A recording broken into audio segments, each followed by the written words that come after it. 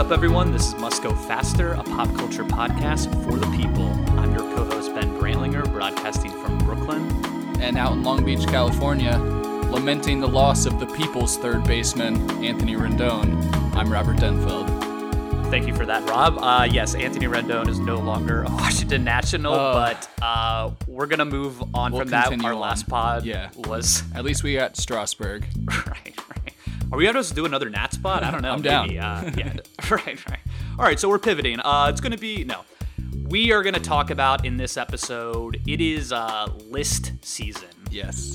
It is that time of year again.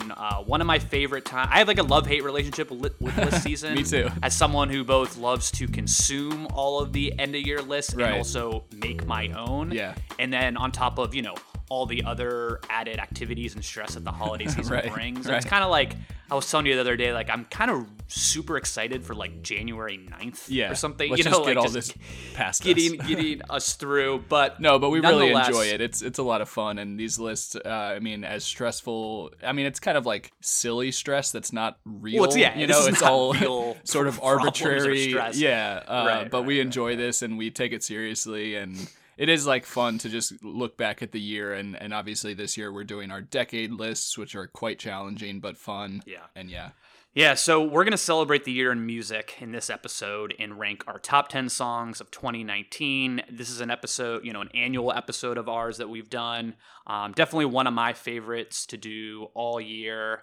This is going to include, we're going to rank our top 10. These are songs, that we kind of kept returning to again and again throughout the year, songs that have really moved us or made us feel in one way or another, or songs from artists that have had, some kind of cultural impact, or ones something we were notable. just simply dazzled by the songwriting or production, etc. It's a, as Rob said, it's hard to really quantify these things, but we would rather do it than not. And there's, a variety of reasons of why these certain selections make our list. And I think as we go through, our 10 through 1, we'll be able to kind of state our case for why each made our list. Rob, as you mentioned, we have shared our top 20 albums and top 20 movies of the decade on our Must Go Faster Instagram or Twitter. So be sure to check those out if you haven't already. I'm sure you might agree with some, you might be outraged by some, but those are our picks. Let us know what you think. And you can find those at Must Go Faster Pod on our Twitter and Instagram. Let's dive into it. We got a lot to get to. Let's kick things off with some honorable mentions that just miss our top 10. Rob, do you want to run through yours and then I'll get to mine? Okay. So I'll start with a song off of Lizzo's 'Cause I Love You album. The song is Tempo featuring Missy Elliott. Slow songs, they for skinny hoes. Can't move all of this, here to one of those. I'm a thick bitch, I need tempo. Fuck it up to the tempo. Fuck it up to the tempo. This album is obviously a huge smash, and I think we'll hear from you later about another song from this album. Smash. It's really, Lizzo is just kind of this phenomenon over the past 2 or 3 years. Had a ton of hits, and Tempo. Well, this year was she just surged to another stratosphere. Right, I would say she's just this everywhere. Was the year she had been bubbling up for like the year or two prior, but this was the year where, her label Atlantic really prioritized her, put a ton of investment into her, and also she's just a singular talent in a lot of ways, and I think kind of the stars aligned, and she became one of the, if not the breakthrough star of 2019. Well said. Yeah, so Tempo featuring Missy Elliott. I'm sure most people have heard this song. It's like bass-driven, feel-good, like dancey. Yeah, dance song, fun to listen to. And it's definitely one of my girlfriend Natalie's favorite songs, so I just had to give this a shout-out. So second, I'll go with 2 Tyler, the Creator songs, the first 2 songs off his new album, Igor, and it's Igor's Theme and Earthquake. Make my earthquake. Oh, you make my earthquake. Ride the climb and tell me something, baby. It's making my heart break.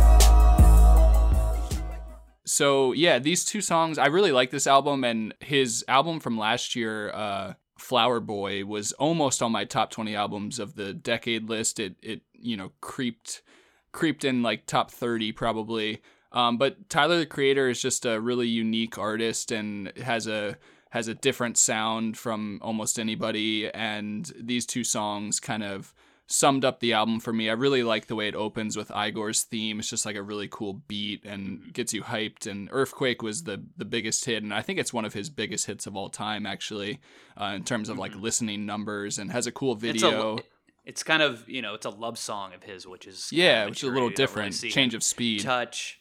Yeah, the album Igor, it's such a cohesive body of work. I know a lot of people who loved it and made a lot of, critics' best of year lists. And yeah, I mean, we talked about Tyler early this year, and he is, such a unique talent, has such a specific vision of who he is as an artist. And that vision is uncompromised. And I think that vision really crystallized more than ever on this album Igor that he put out this year, and totally. I really dig both those tracks that you selected as honorable mentions. Man, was I saying Igor? Is it Igor? No, it's Igor or Igor. This is like a young Frankenstein thing going on here. Right. I think I don't know. Both are acceptable. You must be Igor. No, it's pronounced Igor. But they told me it was Igor. Well, they were wrong then, weren't they? Igor. Yes. Yes. You be the judge. Anyway, so my last honorable mention quickly is I just have to mention Old Town Road, Lil Nas X featuring Billy Ray Cyrus version. This song, not the original. You're all about the Billy Ray. Yeah, I'm all about that Billy Ray. Yeah, I'm gonna take my horse to the Old Town Road. I'm gonna ride till I can't no more. I'm gonna take my horse to the Old Town Road. I don't really like this song, I guess, but it was such a smash. And you like it.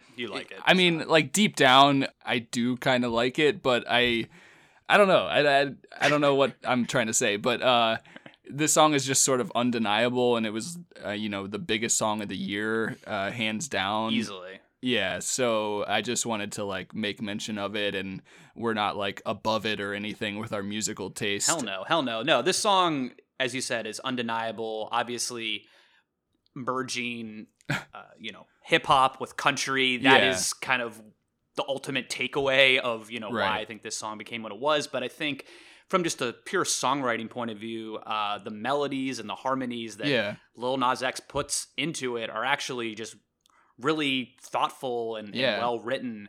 And I think, the song, I want to say it's like, barely over 2 minutes. There's just like one long verse with a chorus on either end. I know the Billy Ray remix, he added some polish there with his vocals and the production. But yeah, I mean, the song, not only the biggest song of this year, but you can make the argument that it's a top 5 biggest song of this decade. Right. And, as an artist, Lil Nas X, like, he had a very smart, to the people type of marketing strategy behind this record. He was, a lot of TikTok and Reddit and Twitter and understanding the meme world and really leveraging that to, as someone as young as he is. I forget his exact age, but I know he's still a teenager. He's like, he's digital native. He grew up with these tools, and he was able to really kind of game the system to create this massive awareness behind that song that really gave it, just like a lot of marketing power when it was put out. And then you have the song, which sonically is very unique. It's got a great melody and was just born for memes and Twitter and the internet culture that we live in 2019. Yeah, no doubt. I mean, you said everything I couldn't say. Well done there. Yeah.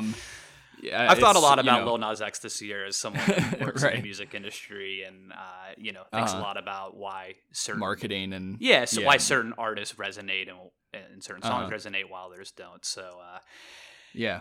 Well put. And that's Old Town Road.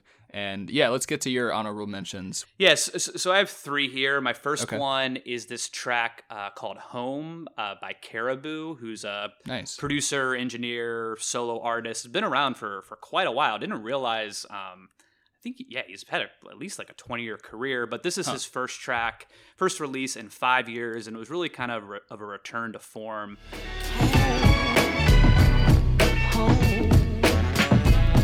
Baby, I'm home, I'm home, I'm home. Baby, I'm home, I'm home. It all seems so easy. This is a very feel-good jam. There's a heavy use of samples in both the vocals and strings, and I think with this song there's there's really like a warmth and comfort to it, both lyrically in the song's theme, but in the music as well. Like, I can't imagine anyone disliking it. It's just a really good vibe. I would like to hear, a potential remix with like the right artist doing, a rap verse on it. I think could be really cool. But I think, this was just a track that was one that I kept, going back to throughout the year. And again, you could put it on in a lot of different, social settings, and it's just a really nice vibe, and it's just one that I wanted to shout out as an honorable mention. Cool. Number 2 track is one from this rapper Denzel Curry, and the name of the song is Speedboat. Speedboat, pray to God I don't get repo. Didn't go to college for a free throw. People getting killed through the peephole. Have your money up before you go to war. Put the mask on like a luchador. My dog didn't make it to 21, so I gotta make it past 24. I don't know this at all. Yeah, so he is a rapper from South Florida. He kind of had one of his more like breakthrough albums that came out this year. He's been around for a bit, but I hadn't really heard of him until earlier this year with this album. Zoo, Z-U-U is the name of the album. Okay. This song Speedboat, I mean, it's a banger. We're both banger enthusiasts. Sure. Who isn't? What's that? Yeah, right. And I really love just the arrangement of this song. Like, there's this cascading like piano that sits behind the beat that almost feels like the piano is like about to like fall apart, like it's trying to like catch up with the drums, but it kind of creates this unique effect. There's a really catchy chorus. The artist sounds very hungry and emotional in it, despite it being a fairly like accessible kind of party track. I think there's a bit more like gravitas towards it in that sense. And again, it's one that I discovered in the summer and really returned to throughout the year. So check out his album, Rob. I think you would definitely be a fan. I'm going to. Is Denzel Curry, no relation to Steph Curry, right? But or he Seth. is. Don't forget they're Seth. both talented. Yeah. Right. Cool. So, and then the last track in my honorable mention is this one called. The track is called "Bad Idea" from this artist, Girl in Red. Push me up against my wall, through my clothes down on the floor. Darling, are you ready for more? It was a bad idea, calling you up. Girl in Red is a 20-year-old singer-songwriter from Norway. And this song "Bad Idea" I just think is just like a really urgent, badass, like bedroom indie rock record. She records a lot of her music in her bedroom. It kind of has that homemade feel in the production. And I just, this song, like, I love the like intensity of the drums. It kind of reminds me of something from, the 90s era. For some reason, I'm thinking of like the group Garbage, the female fronted group Garbage. I don't know. That's and then I was listening to some Garbage. I was like, it kind of sounds like, I don't know, but I'm just getting Garbage vibes. There's a pre-chorus in this song that has kind of this like 1950s like doo-wop vibe, which I thought was pretty cool. And I think Girl in Red, she's just a really consistent songwriter. Explore her catalog on Spotify if you haven't heard of her. I think she has like a really diehard fan base that's organically growing and is definitely one to check out if you haven't. So cool. Those are my honorable mentions. Good Robbie ones. gave ours. Let's get into our official top 10 here. Rob, what is your number 10 song of 2019? So my number 10 song is by Maggie Rogers off of her album Heard It in a Past Life, which came out in January, and the song is Burning. You remind me, oh, you bring me back. And you said, let me help you wake you up. Let me help you break you up. Let me help you open up. I'm in love, I'm alive, oh, I'm good. So this song, Falling Water made my honorable mention list last year, which was a single off of this album, but it came out in 2018, so I included it. And she also has a couple songs like that came out in 2016 and 2017 on this album that were just sort of singles, Alaska and On and Off. But this song, Burning, is entirely new in 2019, although it came out in January. But I just love Maggie Rogers' voice and her songwriting ability and just the way she sort of delivers her vocals, I guess. It's just very like passionate and just really heartfelt. And I just love her style of singing. And so this song, Burning, I want to say, if there was an isolated recording of me trying to sing this song alone in my car, yeah, there would be like Who's got dogs the tapes of that? howling around the neighborhood and people. Yeah, it's not great. But I just love like singing the chorus to this song and the whole song in its entirety. And it's just one of those songs that like I love listening to in my car throughout the year. It's just a really great track, highly re-listenable, I would say. Yeah. That's pretty much all I have to say. I love Maggie Rogers. Yeah, no, I definitely dig her as well. And this song, very catchy hook. I feel like it's kind of it's smart dance music in a way. I really dig it as well. And I know she's developed quite a fan base over the last few years. I know she's done a lot of touring, and seems the people that are into are really into what she does. So definitely a fan of Maggie Rogers in this track as well. Nice. What's your number 10? My number 10 is a song called Bop by DaBaby. Let's go. I needed some shit with some bop in it. Let's go. I flew past the whip with that blunt in my mouth, watched it swerving. That whip had a cop in it. My bitch got good pussy, fly her across the country. I finished the show and I hop in it. I got me a milli, I did it legitly. I'm still with the shits, I'm a hot nigga. Oh, you asking for pictures with niggas? What's your name? Get the fuck out the spot, nigga. Tryna figure which deal I'ma take. I woke up couple million. DaBaby. I just sound so ridiculous saying DaBaby, but hey, that's the artist name. Yeah. DaBaby. He is my favorite new hip hop artist of the year. Really had his breakthrough. I mean, he's been around for a little bit. It was pretty like recently discovered, but definitely had his year in 2019. I would say, outside of Lil Nas X, had the biggest breakthrough of any male rapper this year. Just a massive year in terms of musical output and just artist awareness. And I think he'll have a much longer career than Lil Nas X. No disrespect to Old Town Road, but I think he just has Sure. more of a longevity factor. Don't worry, you're not going to offend me personally. Yeah. Hey, we already praised Old Town Road, and Right. it was a undeniable phenomenon. But We're moving it past wouldn't that. stun me if 10 years from now we're like, remember Lil Nas X? God, what a one-hit wonder. Yeah. We'll see. Right. I could be eating those words. Who knows? So back to DaBaby. What I love about him is like he's just rap in its like purest form, and it's refreshing in a way that he doesn't stray away from his very like established flow. Like he knows what he does best, and he just doubles down on it. Love that. There's not much studio trickery that really goes into his vocals. There's no like emo auto tune crooning, for example, that's become very trendy in parts of hip hop the past few years. He has a physically, like his face, like he has a very wide jaw that I think helps give him Okay. like this very distinct, deep like timbre in his voice, which he uses Yeah. to his advantage. He's from Charlotte, North Carolina, so he has a bit of like that southern drawl, and his flows are just really crisp. They're airtight, they're focused and packed with like tons of personality.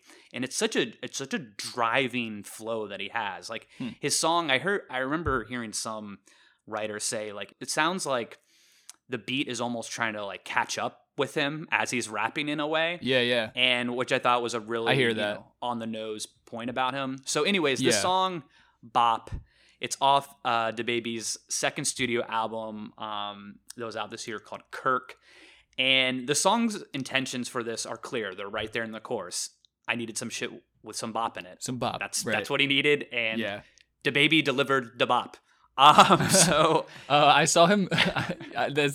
Well put. I can't. How do I follow that up? But I saw him record or perform this song at SNL.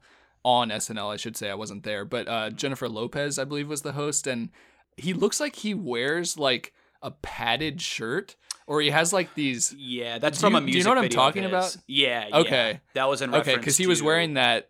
He was wearing that on SNL as well. Yeah, a shirt that makes him look like he has these like larger muscles. It's like Yeah, like a super muscle. buff. Right. Yeah, that's from a video from another track of his Gotcha. that it was in reference to. And Okay. yeah, this song, it is a kind of a straightforward hip hop banger, but I think it really showcases what makes DaBaby a force to be reckoned with. The beat is simple. There's only a few elements going on. There's this booming and bouncy bass.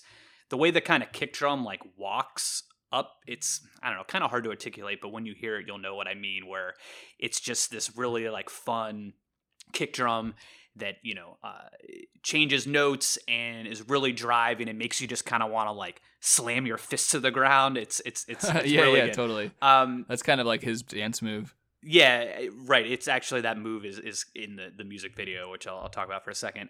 It's flute dominant. It has, you know, which is Right. the use of flute has you know, made its way into hip hop the last few years. Definitely. So it has that vibe going, and it's just a fun, cocky track. It's kind of like a victory lap to the year DaBaby had.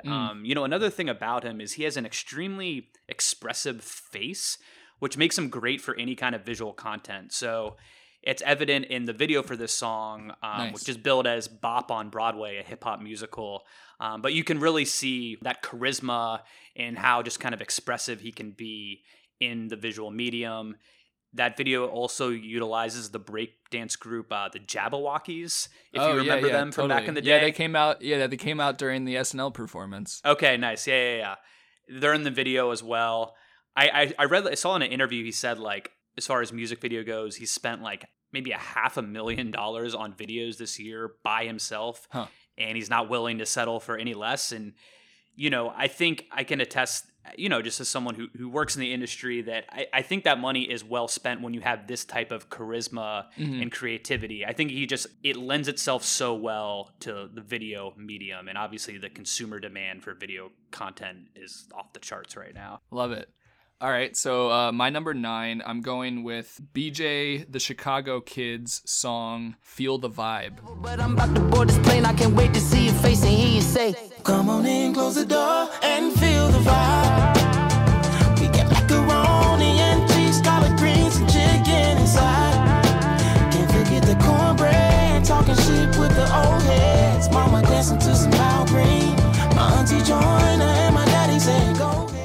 So this song is off of his 3rd studio album, 1123, which came out in July. So I actually discovered this song through the Barack Obama 2019 summer playlist. I had... Yeah, so it sounds good and it feels good to say without sarcasm again, thank you, Mr. President. Because I have not said that in a while, but... I'm here for it, Rob. Right. Obama's playlist this summer was really great, and I had heard of you know, BJ the Chicago Kid. He's been around. This is his 3rd album, as I said. And this song, actually, I should have mentioned already, Feel the Vibe, is featuring Anderson .Paak. So when I saw that, I love songs featuring Anderson .Paak. He just has this like way of jumping on a track and adding something to it. So this was really my first exposure to BJ the Chicago Kid. I listened to the whole album. This is actually the first album the first track on the album. And it just has this like really smooth feeling, just makes you feel good.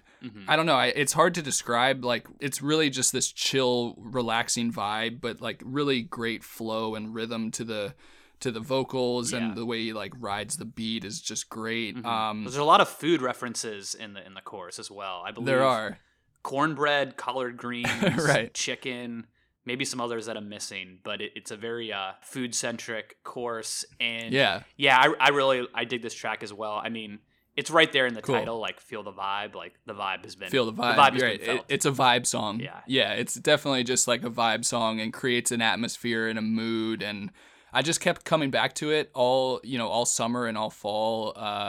And yeah, I just highly recommend this song, and this whole album is really good. So yeah, that's BJ the Chicago Kid, Feel the Vibe. Yeah, I feel like it's a good song to cruise down on the old 405, or as they say in your land, Rob, or something. Right. I don't know if you Right. confirm that, but I feel like this is another good driving song. And Sure. yeah, it has like some nice like DJ scratches and Yeah. like dusty drums. Feels like kind of old school in that way. And Right. as you said, Anderson .Paak, like he elevates every song that he's been on. He's kind of Totally. in a lot of ways, I mean, he has a lot of great material himself, but he's kind of like this really like hired gun that you can just throw on a hook or throw on a verse, and it's going to, definitely, it's only going to improve the experience. So Pac is the man. So my number 9 is off, I would say, probably the most critically acclaimed album of the year. Okay. And this song is called The Next Best American Record by Lana Del Rey. I just wanna party with you. Jumping goes hard tonight. I'm taking off my bathing suit. You make me feel like there's something that I never knew I wanted. Her album, Norman fucking Rockwell. It's the darling of all critical darlings this year. It's been hailed not only as one of the best of the year, but one of the best of the decade. I've seen the track off that album, The Greatest, on a lot of top 10 lists. Yeah, me and too. I'm going with this song. It's a record I really liked. I for me, it's not one of my favorite of the decade, but Sure. I can, understand in a lot of ways why it's getting that praise. Mm-hmm. And for me, this song, why I selected it, it's really all about the chorus and the way it just drops into the chorus. So it sounds like thunderous, literally, like when it drops. It's a very slow track, ballady as most of her material is. And it's like those dynamics, like it's a very quiet verse and bridge. And then when it does that drop into the chorus, it's just super effective. And once you're in the chorus of this song, it almost sounds like the record is like moving in like slow motion or quicksand. Like, and it fits her vocal style really well, which Right. I understand is polarizing. There are a lot of people I know that really cannot stand Lana Del Rey. There's a lot of people I know that absolutely love her. Right. I can understand both sides to it. I mean, I definitely dig her more than I don't. Mhm. And I just think, this song kind of really hit kind of a sweet spot of what I'm looking for when I'm listening to a Lana Del Rey Lining record. up some Lana. Yeah. No, and Lining up I some- was yeah. considering, I was considering The Greatest as one of my top 10. And when I saw that you had this song on there, I kind of skipped it. But yeah, I really like this record too. And the whole album is worth listening to, obviously. And it's classic Lana Del Rey in many ways. Yeah, just the layering of her vocals, just going back to that chorus. Like the drums just sound so big. Everything sounds so full. There's some kind of like hip hop production touches in the chorus as well that are weaved in. Like the lyric in the chorus, like, I just want to party with you. Like it's when it's like matched with these very dreary vocals of hers, it kind of has like this eerie juxtaposition. Which resonates with me. And this is a song about, nostalgia. It's seductive. It's ominous in a way, as, kind of a lot of this album is.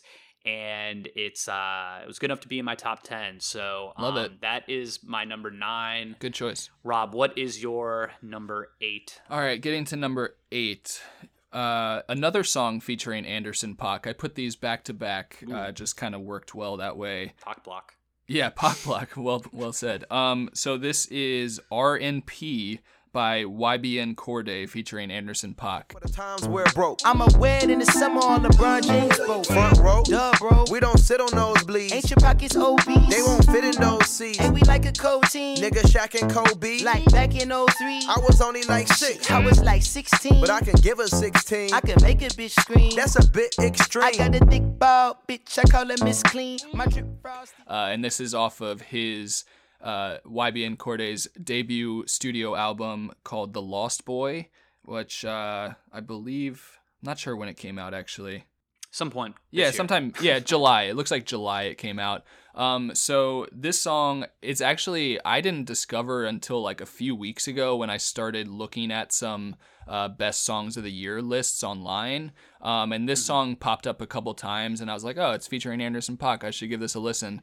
And the very first time I heard this, I think I was listening on my headphones. I was doing like chores at the house, like cleaning or doing dishes or something, I just immediately started dancing to this song. Like when the beat drops, it's just uncontrollably. Yeah, it's just so good and like undeniable, this beat and the rhythm of the song. It just gets your body moving.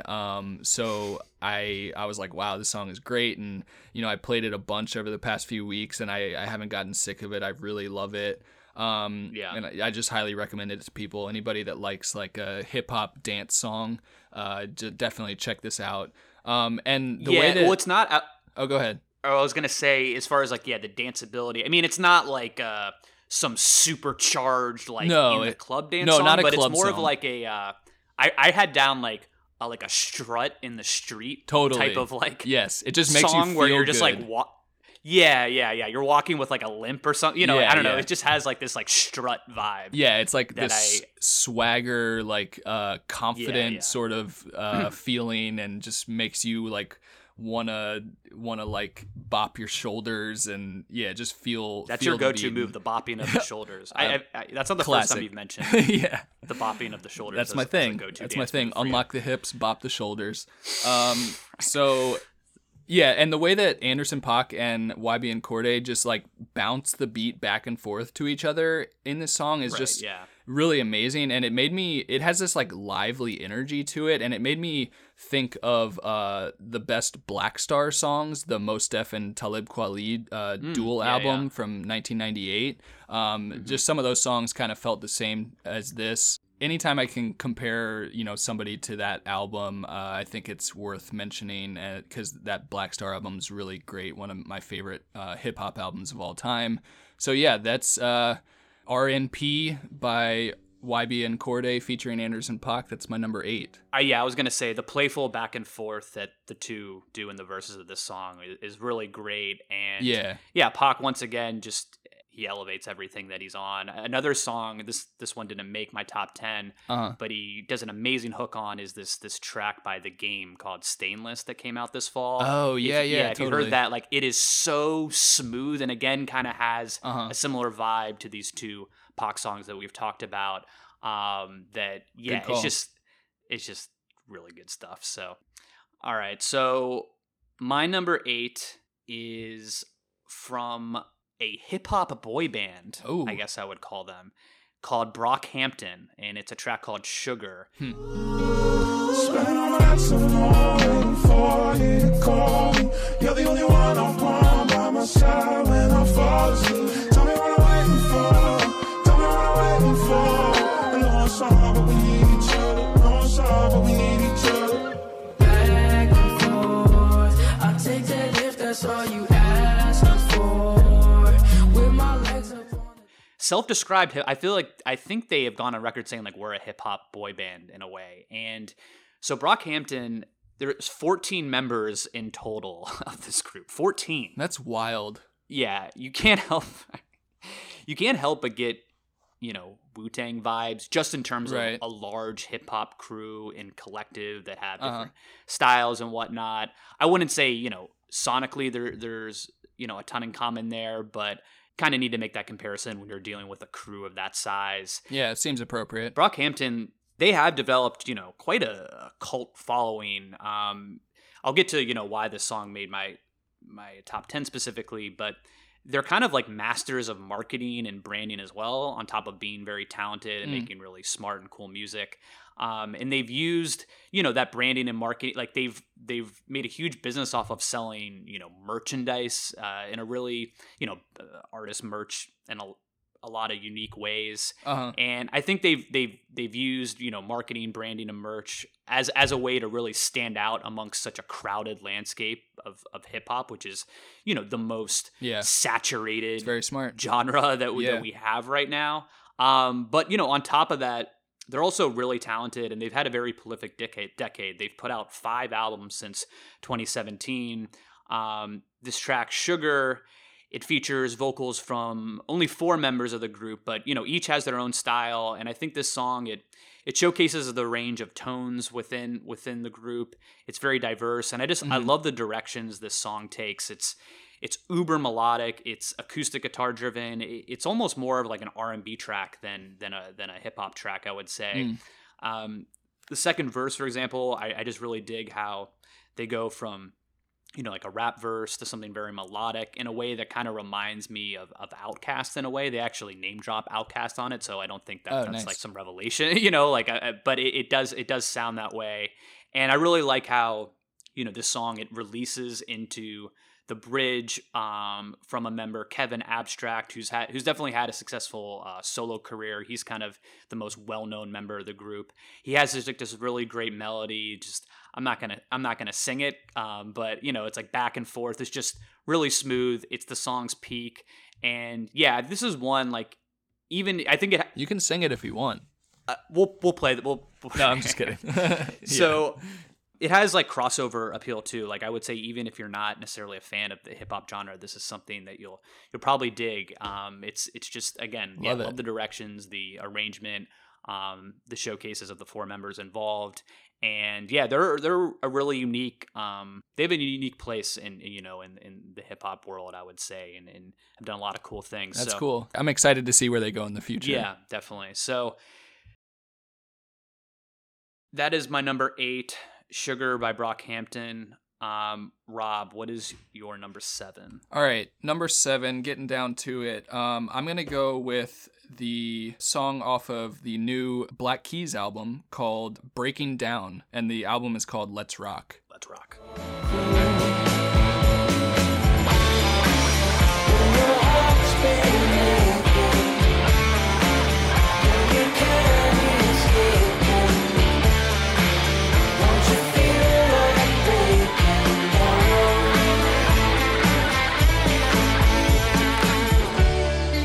So this song, Breaking Down, it was actually apparently the first idea they had when the Black Keys sat down to start this record. They were like, just kind of felt inspired to start writing this song in particular. And this album came out back in June. It's the Black Keys' first album since 2014's Turn Blue. And the Black Keys were one of my favorite artists of the decade and of the 2000s. This is actually their 9th studio album, but their first in a while, as I said. So I just really like this album. It's a kind of return to classic Black Keys sound. What's his name? That's Dan Auerbach and Patrick Carney. Patrick Carney? Yeah, or the two members of the Black Keys, just a 2-person group.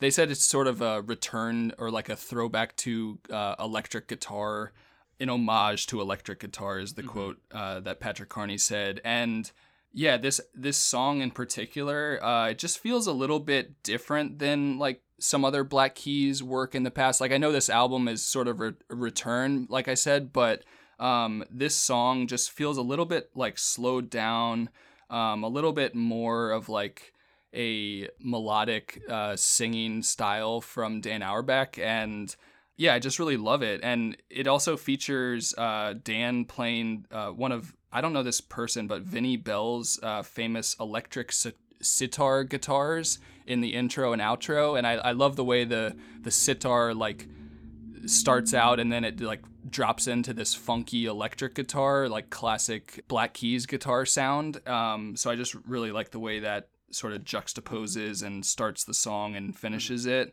So I mean, the Black Keys are just definitely one of my favorite rock bands of, the past 15 plus years. And I wanted to make mention of this album, Let's Rock. And this was my favorite track on the album. For sure.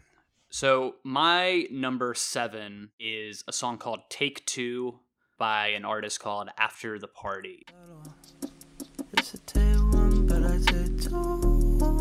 Like I know it's getting late, but you could pull up if you want to. I said pull up if you want to. Yeah, I know it's getting late, but you could pull up if you want to. I discovered this one, I believe it was on the Fresh Finds playlist on Spotify. Okay. And it just immediately stopped me in my tracks. So nice. After the Party is a solo artist. He's based, I believe, in upstate New York, has a rather cryptic digital presence. Couldn't find much info about him. But this song, Take Two, to me, like redefines the word chill. Huh. Like the amount of chill this song possesses is almost like overwhelming. Like it's an avalanche of chill. So Love it. everything is so soft and lo-fi and minimalistic in this song. I love the tone of the keys. There's this ambient static happening in the background that it almost sounds like a steady rain in a way, which is very calming. Yeah, I like that. And the vocals just float with confidence. Like it sounds like he's in the room, like whispering in your ear in a way. Yeah. And there's some like rap ad libs that he does that gives this song, you know, kind of an R&B and hip hop vibe at times. It features the lyric, labels want me more than my girl do, which I think is quite a flex. Yeah. I believe he's completely independent, so I'm sure he's, you know, had a lot of label attention, both on the major and indie side, inquiring about what he's up to, trying to sign him. And yeah, this is the least known artist on my top 10 list, but definitely wanted to give it some love. You know, throw this on, dim some lights, light some candles, have a glass of red wine, and just let it wash over you. Speaking my language after the party. Yeah. All right, cool. Good one. So on to number 6. I am gonna go with the breakout smash hit from Sharon Van Etten called 17. I used to be 17. Now you're hot shot, hanging on my block. Sun coming up. Who is my shadow?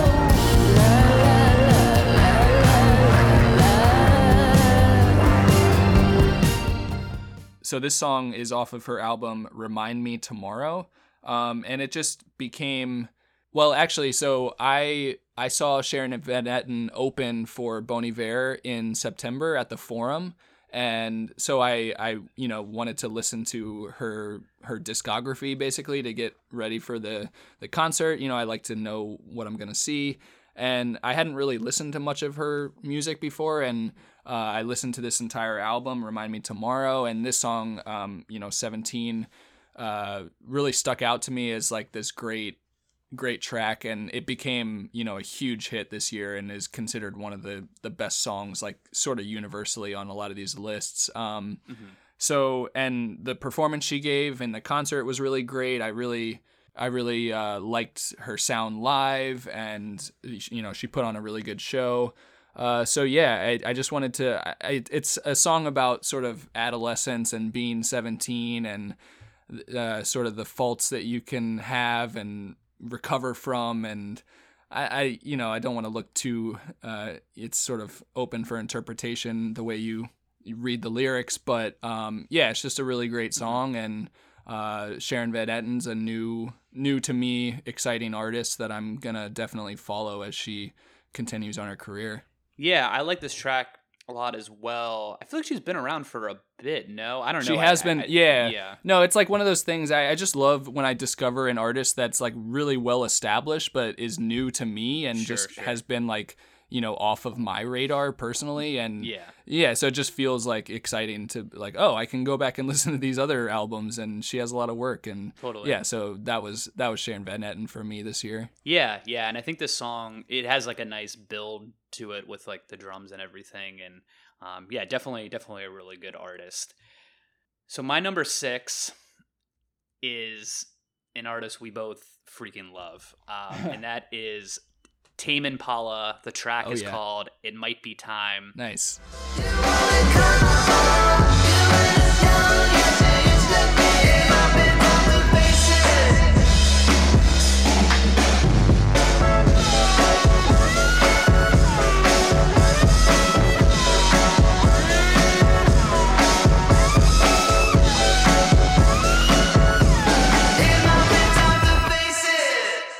Tame Impala, one of the best, if not the best, rock bands, if you want to call him or them that, of the decade. I feel like Tame Impala just has such a high approval rating. Like, do you know anyone? Have you ever come across anyone that like dislikes Tame Impala? Like, I don't think so. Right. I mean, I don't go around asking people that in particular, but that's like my conversation starter. Them. Whenever Right. I meet anyone, I'm like, "Hey, do you like Tame Impala?" But really, the approval rating is I feel like at a 100% level. And one of the things I just love about them is the emphasis on production. So Kevin Parker, who is Tame Impala, he obviously tours with the full band, but he writes, records, performs, and produces all the music. He just puts so much into the production of his records. And I think Tame Impala is really just like a marvel in rock production more than anything else. You know, he spends a lot of time in the studio. I mean, when you think about the space in between albums, so their last LP, Currents, which was, you know, on both of our top 20 of the decade lists. Number 4 for me. That came out nearly 5 years ago.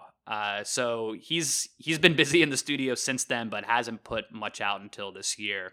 And this was the third single off their upcoming album, The Slow Rush, which is due out next year.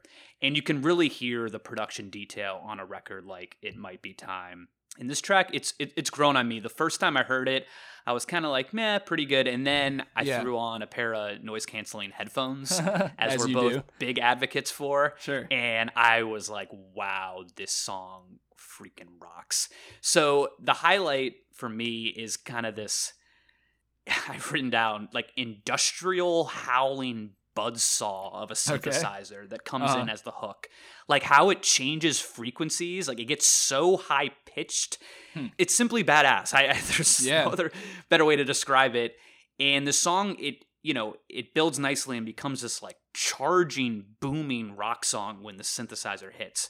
And the structure is interesting and has kind of these unconventional breaks in the music that add a nice dynamic layer to it. Like the that. production on the drums, like just the amount of reverb on the snare. You know, this shit like slaps and attacks like your ears in a good way. And it's psychedelic, as a lot of Tame Impala stuff has been. Going back to Currents, it has those trademark vocal effects that make Kevin Parker sound like he's like floating through a space-time continuum. I don't know what it is, but that's a good way to put it. It's a very distinct aspect of their music.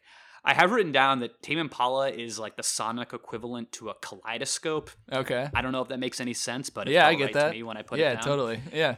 And I can buy that. Yeah, as I said, Rob, you and I are I guess, noise-canceling headphone snobs. Advocates, for sure. Advocate snobs, pick your descriptor.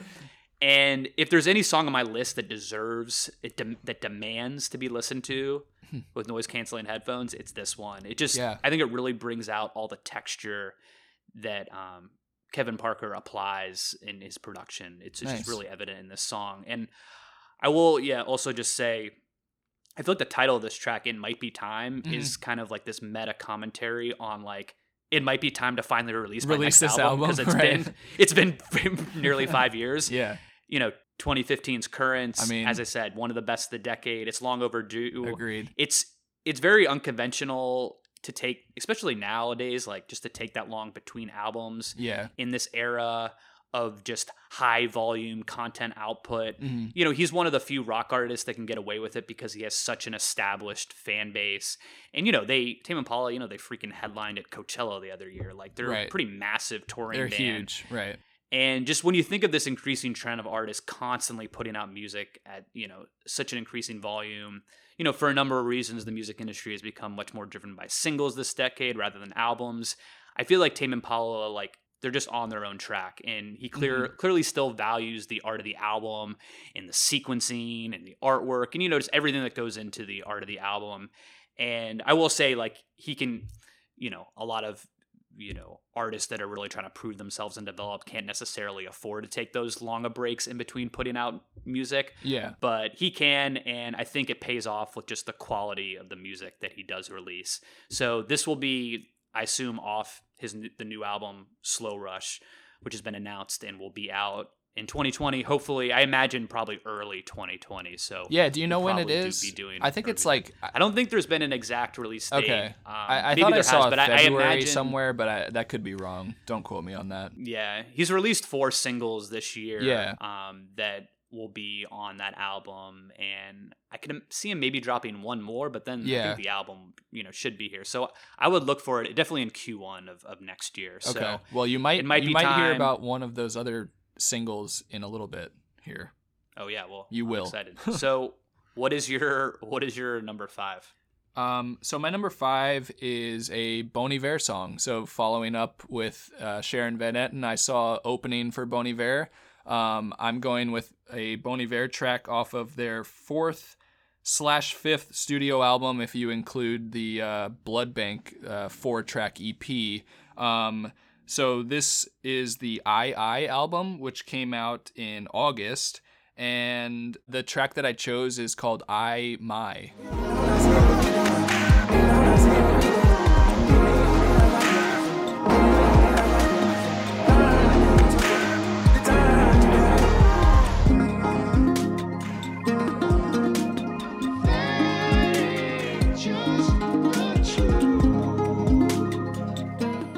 Yeah, so I could have chosen a number of songs off of this album. I really like it. It's not my favorite Bon Iver album, but it's still really strong, and I listened to it a lot this year, and I loved it. And, you know, so other songs like Faith, Hey Ma, Naeem, Gelmore, like this album's kind of full of like good songs. But this one in particular just kind of stood out to me. It's the second song on the album, really the first, because the intro track is this like 30-second little intro sound thing. But this song just really like kicks off the album with this like progressive, you know, Bon Iver is like sort of chamber folk music he's often been described as, or they have, you know, Justin Vernon, the lead singer and main sort of writer and producer of these albums. But this song in particular, just it's a nice way to kick off the album. Sounds like sort of something new from them, and has this like sort of technological, like high level of production. Like there's just a lot that went into the creation and molding of this track. Apparently it was worked on for like months at a time, or months as a whole, and like passed back and forth between a number of producers and artists and you know, songwriters, and people like contributed like a little track here and there just to add to it or like spice it up. And then apparently this one person that I'm totally blanking on, I watched this YouTube video about this song a while back, just kind of like came in and did some cleaning up of the sound and figured out what Justin Vernon was trying to achieve with it, and was able to like finally mix it together. So yeah, it's just a really interesting listen and has a lot going on. It's just a really, really cool track from Bon Iver. Yeah, I knew there would be a Bon Iver selection Sure. on this for you. You did put his self-titled album as your Number one one. album of the decade. I did. It was in my, I want to say for me, it was in my 10 through 20. It was, I don't know, around like 14 or so. I mean, yeah, I'm definitely a big fan as well. And like Tame Impala, someone who clearly puts so much into the production and arrangement of the music. Right. I feel like Bon Iver has become like an expert collaborator. Definitely. You know, this decade, he's really, you know, it's been well documented how much he's worked with Kanye, for example, on a lot of his work earlier this decade. And he's featured a lot on songs, and it's almost like he doesn't need the recognition of being a feature. It's just he like lays down one little line in the hook or in the chorus, and his voice is just so dynamic and sort of malleable with different technologies and stuff. And that's kind of the basis of Bon Iver is manipulating sounds. And this song is like does a great job encompassing that idea. So my number 5 is a track called Sleepwalkin' by Better Oblivion Community Center. Why don't you stay if you're gonna leave your car here anyway? Spend another summer shit talking. Is this having fun? It's not like the way it was. This is a duo of Kano Oberst, who most well known for Bright Eyes, and Phoebe Bridgers, who's a really talented singer-songwriter. It's their group as a duo, and this is their debut album. And what I really love about the song, you know, one, it sounds like everything was recorded just live in the room together. So I dig how kind of raw and unpolished and rough around the edges it is. And I just think the pairing of the vocals of Con Oberst and Phoebe Bridgers, it just works really well together. Like the way they harmonize in the chorus here, two very distinct voices that just blend well together. Con Oberst, he has that signature vocal sound, like that sounds like he's like gargling water. I don't know. I've always really liked his voice. It sounds like me I right got now. into Bright Eyes, in high school. Right. Yeah. The intro of this song, one thing, it does interesting things with like the tempo. So it has this, and I think it gives it this dynamic energy where the intro starts with like this burst of sound with Oberst like counting in, and then it slows down into the verses. The melody in the verses almost feels, it's like a lullaby type melody, and then the tempo naturally picks back up into the chorus and then slows back down in the verses. And in the chorus has kind of this charging drums and distorted guitar. The lyrics are very unique and specific. For example, Con Oberst in his verse says, "Another blissed out fantasy where animals and objects talk to me." Do you? I hope things are all right. Yeah. The Phoebe Bridgers has a lyric that says, "You like beer and chocolate. I like setting off those bottle rockets." That spoke to me. Like, I like beer and chocolate. I don't know. Sure. That was a nice shout out. And Again, yeah, who I just doesn't? think this song is it's a really good just indie rock tune, and I just love the way these two were able to collaborate and just harmonize and kind of just colliding their two styles of songwriting together to make a really Nice. strong, consistent album, which is out now. So that is my number Love it. 5, Sleepwalking, Better, Oblivion Community Center. Cool. We're in the top 4 range. Rob, Top what is 4. your number 4? All right, so I'm going with a song off of Anima, which is Tom York's third studio album as a solo artist. Obviously, Tom York is the lead singer of Radiohead, and this song that I chose is called Dawn Chorus.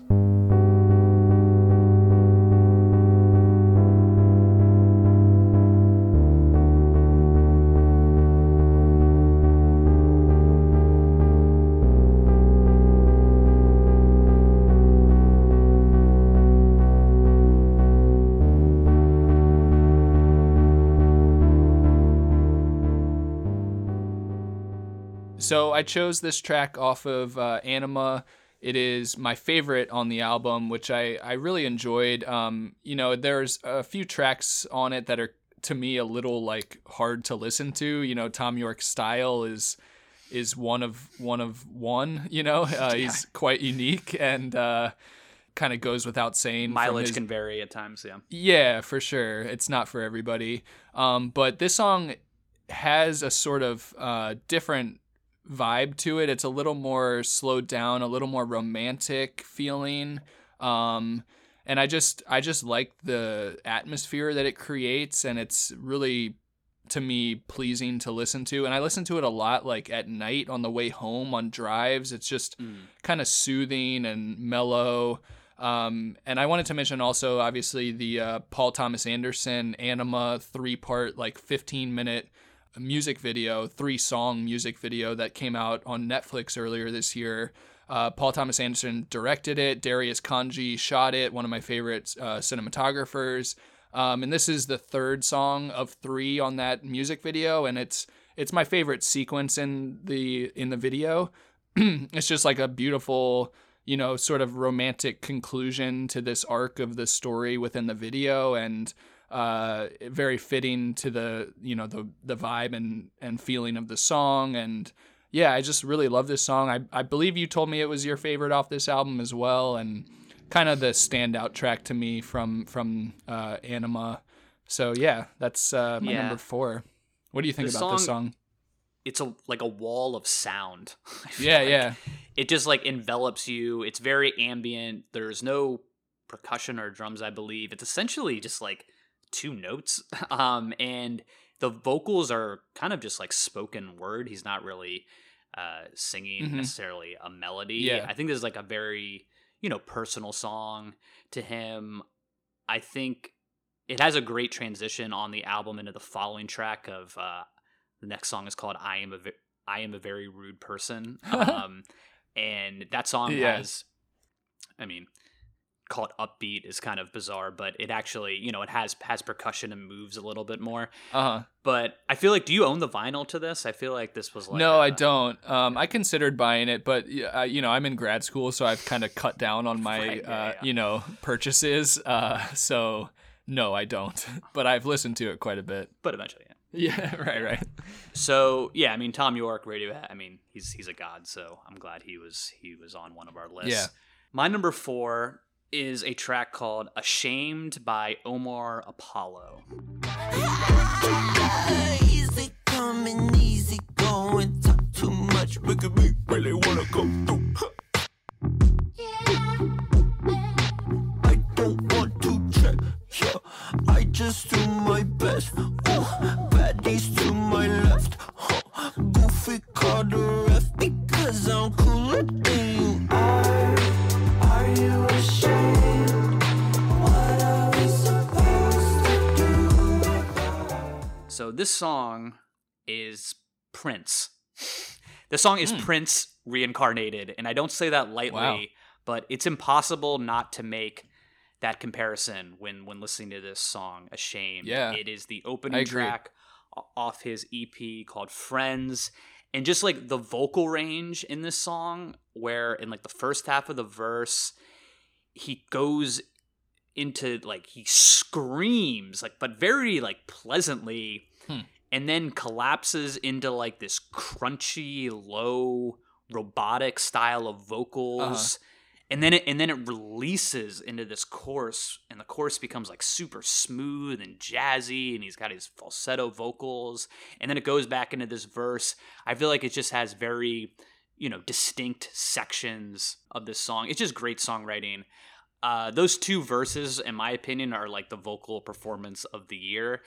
I love the funky guitar in the verse. There's like a use of wah pedal, which you don't hear too much these days, which I appreciated. No. Throwback. And if you're unfamiliar with Omar Apollo, he's of Mexican descent. I discovered him actually when I was working at AWOL. He was an artist that we signed, and he's built a lot of buzz this year, and I think he's a breath of fresh air as an artist in 2019. I think has that intangible it factor that you kind of look for when artists are gaining certain traction and you're trying to gauge, where they will be a few years from now. And I think he's one that's going to be around for a while. So if Omar Apollo was a stock, I would buy into a lot that of stock right buy now, low, because I think he's going to have a long career. And this track, Ashamed, I mean, again, yeah, the verses are just freaking. Prince is one of my all-time favorites, and I know it can be blasphemy to compare songs to a legend like that, but really, man, the vocal performance in this song, I can't help but make that comparison. So definitely check this one out if you haven't. To any of our listeners, it's truly a great jam. Cool. That's a great choice. I can't really add to what you've said. You kind of nailed it. So, all right. So getting into our top 3, these are, arbitrary rankings in a way, but I felt like these 3 songs to me just had to sort of encapsulated the year for me and my favorite tracks. So number 3, I'm going with Tame Impala's, I believe it was the first single coming off of this new album, Slow Rush, and it's called Borderline. It was the second. Oh, okay. Or it was after the song Patience. Oh, right. But yeah, I forgot about that. Okay, so second single off of their new album, and which hasn't been released yet, but this song is called Borderline.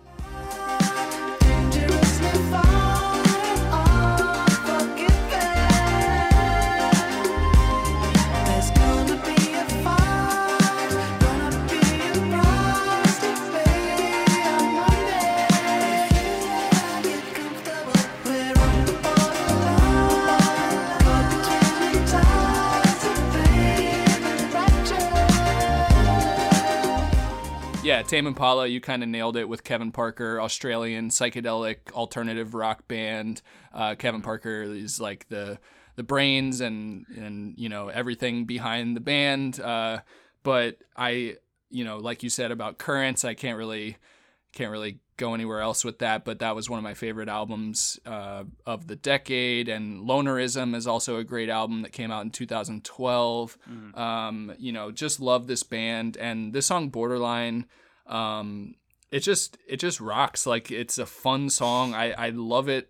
Honestly, I listened to it so many times throughout the year. I can't really remember like a week that I didn't listen to it.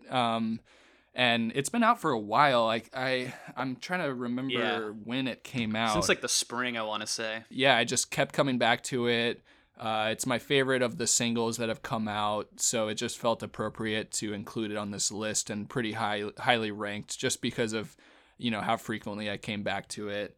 And yeah, so it's honestly like probably in my top 5 or 6 favorite Tame Impala songs, which is actually saying a lot because, you know, Currents had a bunch of hits on it and Lonerism has a few. And so, yeah, I'm really looking forward to this upcoming album to see what direction the other tracks go in. And, you know, I'm sure there will be some surprises in there, and just to see, like you said, definitely an artist and a band that, you know, appreciates the album as an art form, and the way that the track listing is chosen is carefully thought out. So yeah, I'm excited to see where Borderline fits into the new album coming out next year. Yeah, I love the bass line in this song. I believe he performed it on SNL before it was released, along with I didn't see Patience, and I was hooked from I'm that. gonna have to go back and watch that. And then once it was you know, officially released, you know, I loved the mastered recording, and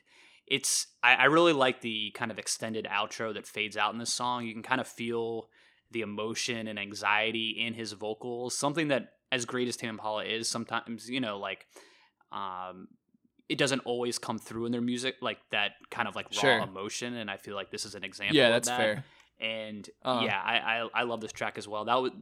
This and It Might Be Time, which was in my top 10, are definitely my 2 favorite of the 4 singles that he released this year. And again, just so jacked for the Slow Rush to come out next year. Yeah. Cool. Well, yeah, that's my number 3. Where are you going with number 3? I'm going with Juice by Lizzo. Woo! Baby, so is you, that's how I roll. If I'm shining, everybody gonna shine. Yeah, I'm gold. I was born like this, don't even gotta try. Now you know. I like shot a nigga better over time. Now you know. They just say I'm not the baddest bitch you like. It ain't my fault that I'm out here getting loose. Gotta blame it on the goose. Gotta blame it on my juice, baby. It ain't my fault. This song is just, it's pop perfection. It's omnipresent. Yes. And the song is everywhere. Right. It is, okay, I don't even know where to begin here. So this song, the arrangement, the instrumentation, the production, it's all operating at 100. It could not be any better, basically. And I think this song, for as much as kind of going on, you know, with the horns and guitar and vocals and just a lot's happening sonically in your ears when you're listening to this. I think if you were still to strip this song down to just like vocals and piano, it'd be a really great track, which is always a very telling sign of any song that you know is truly well written. Yeah, it's just, this song is just very like, it's celebratory. It sounds like something from like almost like the 1970s. I want to say like, you know, a lost like Stevie Wonder track in a way. It's like this big... Yeah, totally. And the music video with like the jazzercise outfits and the neon colors and stuff. Yeah. It's very she's a master at visual branding as well, kind of like when we were talking about DaBaby earlier. It's like this song Juice is like a big band wedding song in the best way. Yeah. And to that point about like wedding songs. So, you know, this summer I had 2 you know, wedding party experiences, was in 2 weddings, my brother's and, you know, my good pal Jeff, shout out to both of them. Yeah. And at both occasions, while, you know, before we were taking photos with all the wedding party and, you know, those hours leading up to the ceremony and reception, I of course brought my little, like, you know, portable like Bose speaker, had a playlist going. Sure. And I specifically remember putting this song on, and it just elevated everyone's mood. Not that, I mean, no one was in a bad mood, obviously. It's like a wedding day and everyone's having a good time, but I feel like it just got everyone loose, and like Yeah, yeah. dancing. And I even like had like specifically people tell me like afterwards, like, yo, thank you for putting on Juice by Lizzo. Like it kind of calmed my nerves, like, or Nice. this was, it was very telling. I just think like the danceability of this song, Rob, you and I, we've been known to cut up a dance floor, whether it was in Sure. our living room during our house parties in college or, Yeah. wedding receptions or where have you. And I've played this song for maybe like 100 different people this year, and every single person digs it. It's undeniable. It applies across generations. Yeah, I was gonna Whether say it's- it's like definitely a cross-generational hit. Yeah, I mean, Gen Z, millennials, Gen X, baby boomers, the elderly. Yeah. It's seriously like if you are alive, you will dig The this elderly. song. Yeah. And I will say, her biggest song of the year was Truth Hurts. Right. And I do, not to pat myself on the back, but I do want to call out that Truth Hurts kind of had an interesting trajectory as a hit, where that song came out a few years ago. If you remember, Yeah. I actually had it in my top 10 songs of 2017. 2017. But- I was gonna say I actually joked with Natalie a lot this year that like we discovered Lizzo. No, I'm just We kidding. broke Lizzo. No. Yeah. Well, yeah, I known about her for a few years. This was obviously Yeah. the year, she became huge, and this was the year that Truth Hurts became a smash hit. Right. If you want to hear all my thoughts on the song Truth Hurts, and I have many, you can listen to our Best Songs of 2017 pod. Sure. But yeah, I just thought that was interesting that, and you've seen that happen with a lot of different songs the past few years of Yeah. ones that are maybe a few years old, and for whatever reason, Yeah, it just become- finds like the the time and place for the culture and resonates in a certain moment. Yeah. Yeah, and it was Lizzo's year. I mean, we talked about DaBaby having one of the biggest years as a male hip hop star. I think Lizzo definitely had the biggest of any female, and along with doubt. like Megan Thee Stallion, who I really dug as well. But Lizzo, yeah, I mean, she's just awesome in so many ways. And this song Juice, I mean, it will be played at my wedding. Rob, I'm sure it'll Yeah. be played at your wedding. Sure. It'll be played at my funeral. I don't know. It's like, Yeah. it's just awesome, and I can't say enough good things about it. So, Good all choice. right, All we're right. getting down to the nitty gritty. Two All more right. left. Rob, Top what's two. your number two? Number 2, I'm going with Bury a Friend by Billie Eilish off of her album When We All Fall Asleep, Where Do We Go? Why aren't you scared of me? Why do you care for me? When we all fall asleep, where do we go? Listen. Keep you in the dark. What had you expected? Me to make you my art and make you a star and get you connected. I'll meet you in the park. I'll be calm and collected. But we knew right from the start that you'd fall apart, cause I'm too expensive. Your talk would be something that shouldn't be. Billie Eilish, she is 17 years old, going on 18. She turns 18 on December 18th, so very soon. Pretty incredible that an artist this young has this sort of like cultural impact and following. She just kind of blew up this year, and she's clearly resonates hugely with like high schoolers and college age people. The younger generation. Yeah, so it's nice to feel like part of the youth movement every now and then as we, enter our 30s and remember back on when we felt like we were at the We were that cutting demo. edge of a new artist, But I really like this album, When We All Fall Asleep, Where Do We Go? And it's actually that line is in this song. It's in the chorus of this song, Bury a Friend. So it seems kind of fitting, like maybe it stood out to her as like the Centerpiece or something. yeah, centerpiece, or like most encapsulating the feeling that she wanted for the album or whatever. I don't know the reason behind that, but I just think it's like a really unique sounding track and really haunting. And like when I listened to the album for the first time, it struck me as like by far the best song. I mean, there are other, obviously Bad Guy was like the biggest hit of the year for her and one of the biggest songs of the year on all the charts, but this one I liked more. And yeah, I think she's just a really talented new artist that's, gonna do interesting things in the future. And, you know, she's not for everybody, not everybody's cup of tea. Like, she has an interesting vibe and, like, wears some interesting stuff and, you know. And she wears her personality on her sleeve. She's very much part like, of her, this is who I am, act. and I don't give an F if you don't like it. I mean, it's like, she is the future. I mean, whether or not you like it. I mean, sure. A lot of older people, like, hate her. And as you said, the younger generation absolutely idolizes her. Right. You know, the music, I'm pro, you know, Billie Eilish. I can understand, you know, certain critiques of hers, but, you know, the music she's making, it's dark, it's weird, it's distinct. Cool. Like, I'm here for it, but it's also like, I mean, you saw the numbers that it did this year was just insanely successful. Yeah. You know, Billie Eilish, I think she definitely owes a lot to Lorde, who's definitely one of my favorite artists of this decade in terms of her aesthetic, you know, both sonically in the production and also in just her branding aesthetic and the darkness and everything. I feel like she's kind of filling a bit of a void in Lorde's absence, but nevertheless is just an absolute force to be reckoned with. And she's an example of how in 2019, like, an artist, like, their branding, their personality, their fashion style can be just as important, if not more important, than the actual music. And hey, that is what it is. I can understand people getting very cynical about that, but you know, it's looking at the whole package of an artist. In this song, Bury a Friend, I'm definitely a fan. I like the opening. Yeah. Just like MIDI. How the way it opens. I believe the drum pattern is basically deriving from that Marilyn Manson track, The Beautiful People, which is also used in Kanye's Black Skinhead.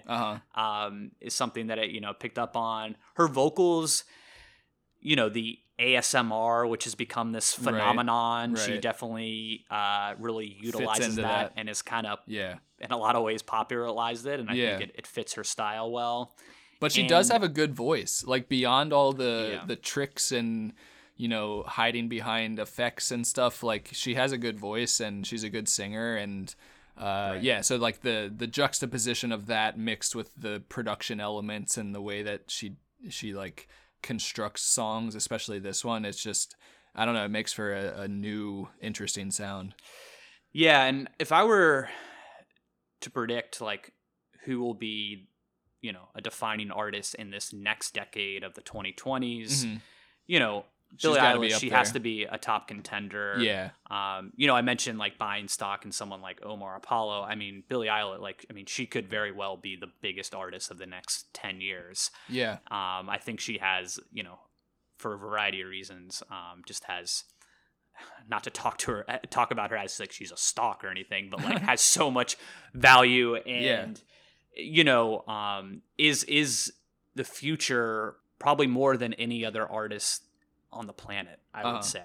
And, you know, again, I can understand some of her critiques, but I think as a whole, and what she's done this year, and, you know, just the fan base that she's cultivated, that, you know, the success numbers wise, what she's done on streaming platforms and the charts and, you know, video views and performances and social media and just all of it. I mean, she is really an absolute force. And she makes, you know, interesting, cool music. Yeah, exactly. So she's from LA.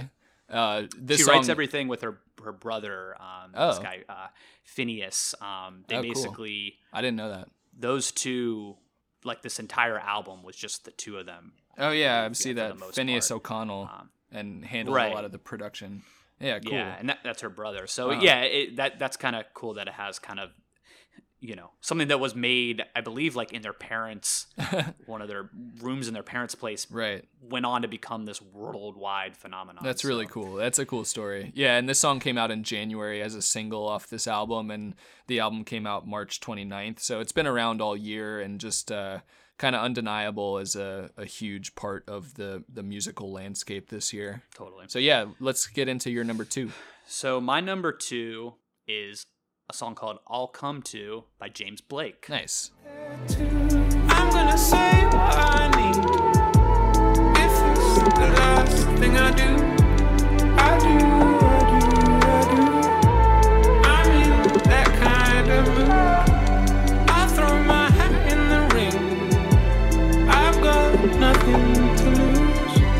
With you, I know that kind of. So this was I would say my first favorite song of 2019. It's off his album Assumed Form, which we talked about on the pod earlier this year.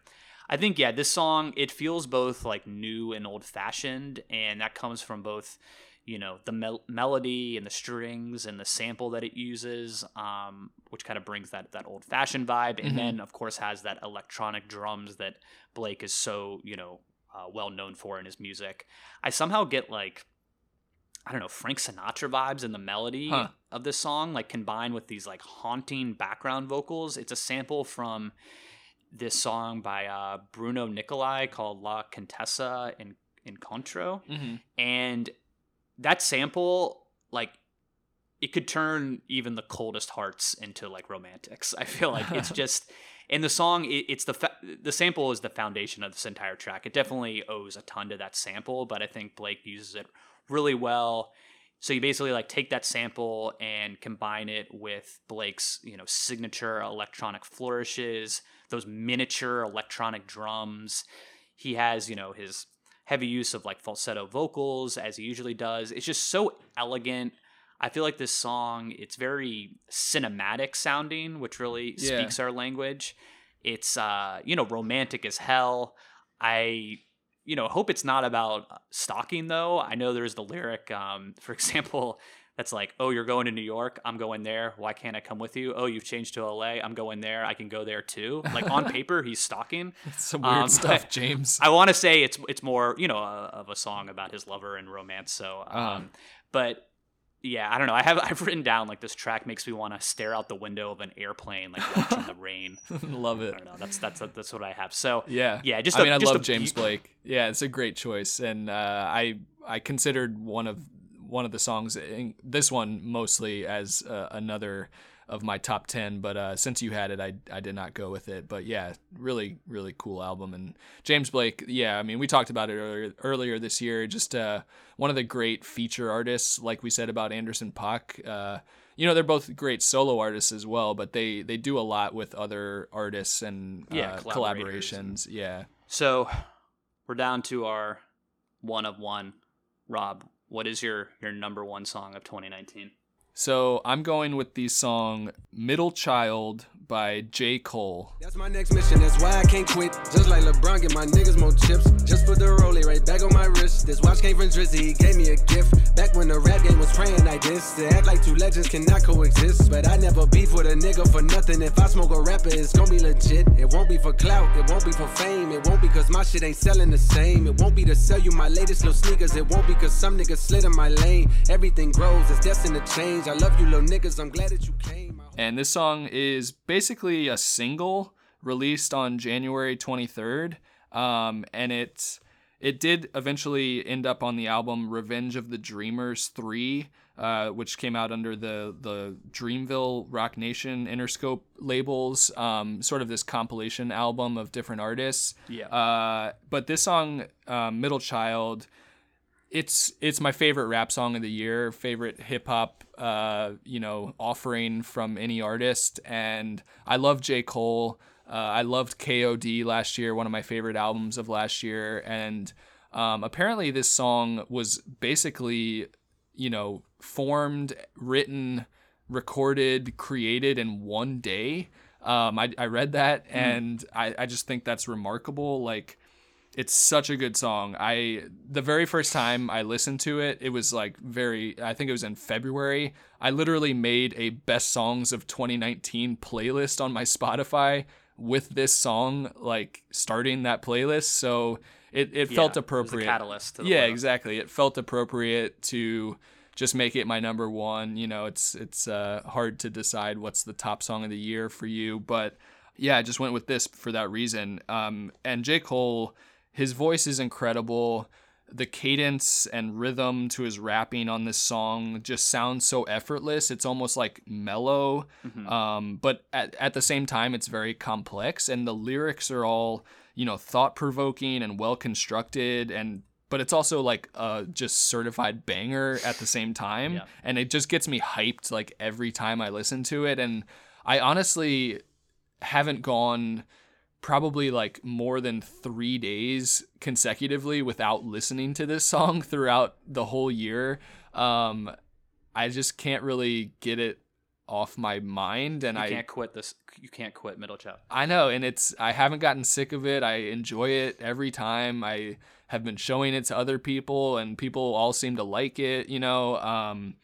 It's not like necessarily a huge like chart hit or whatever. Well, it is but, actually. I mean, at least on okay. well, I was gonna say on Spotify, it's been like an absolute smash. I think it's around 470 million streams on Spotify. Okay, so I'm not alone in listening to this. Yeah, song no. This was year. a bit. I mean, J. Cole is yeah, become a huge artist, and right.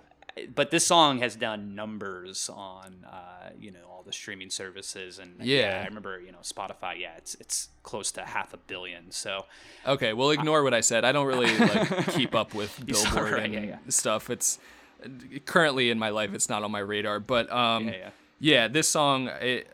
2014 Forest Hills Drive was my number 7 album of the decade, and KOD, as I said, and I just think he had like one of the best rap decades, and he's arguably like my favorite rapper that's making new music right now.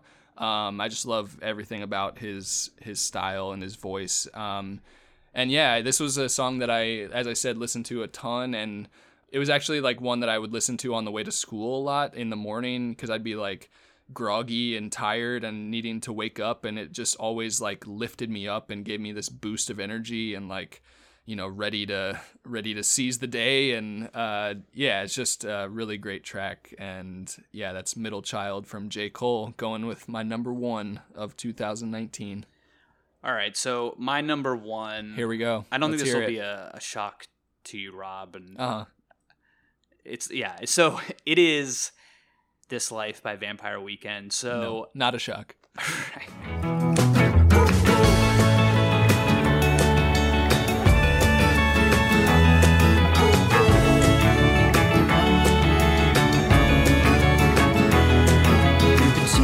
Cheating on me. I've been cheating on you. You've been cheating on me. But I've been cheating through this life. And all this. So, I mean, Father of the Bride, it's my favorite album of the year, and this is kind of the quintessential song off that album. All right, so let me just break down the song for a second. So, I mean, you hear the intro with the guitars, you'll immediately think, oh, this is kind of like a Brown-Eyed Girl knockoff type of thing, which I think is a song that's super overrated, but nevertheless, the guitar comes in, other elements come in, and in the verses, like Ezra, the lead singer, just his vocals are just so like breezy, light, like just airy on top of these shuffling drums. And in the verses, like if you just listen to the way like the bass line and guitars just interlock and harmonize with one another, it's just so well written, and just like every space of this song is perfectly filled. Like it's ear candy. It's candy for your ears. Well put.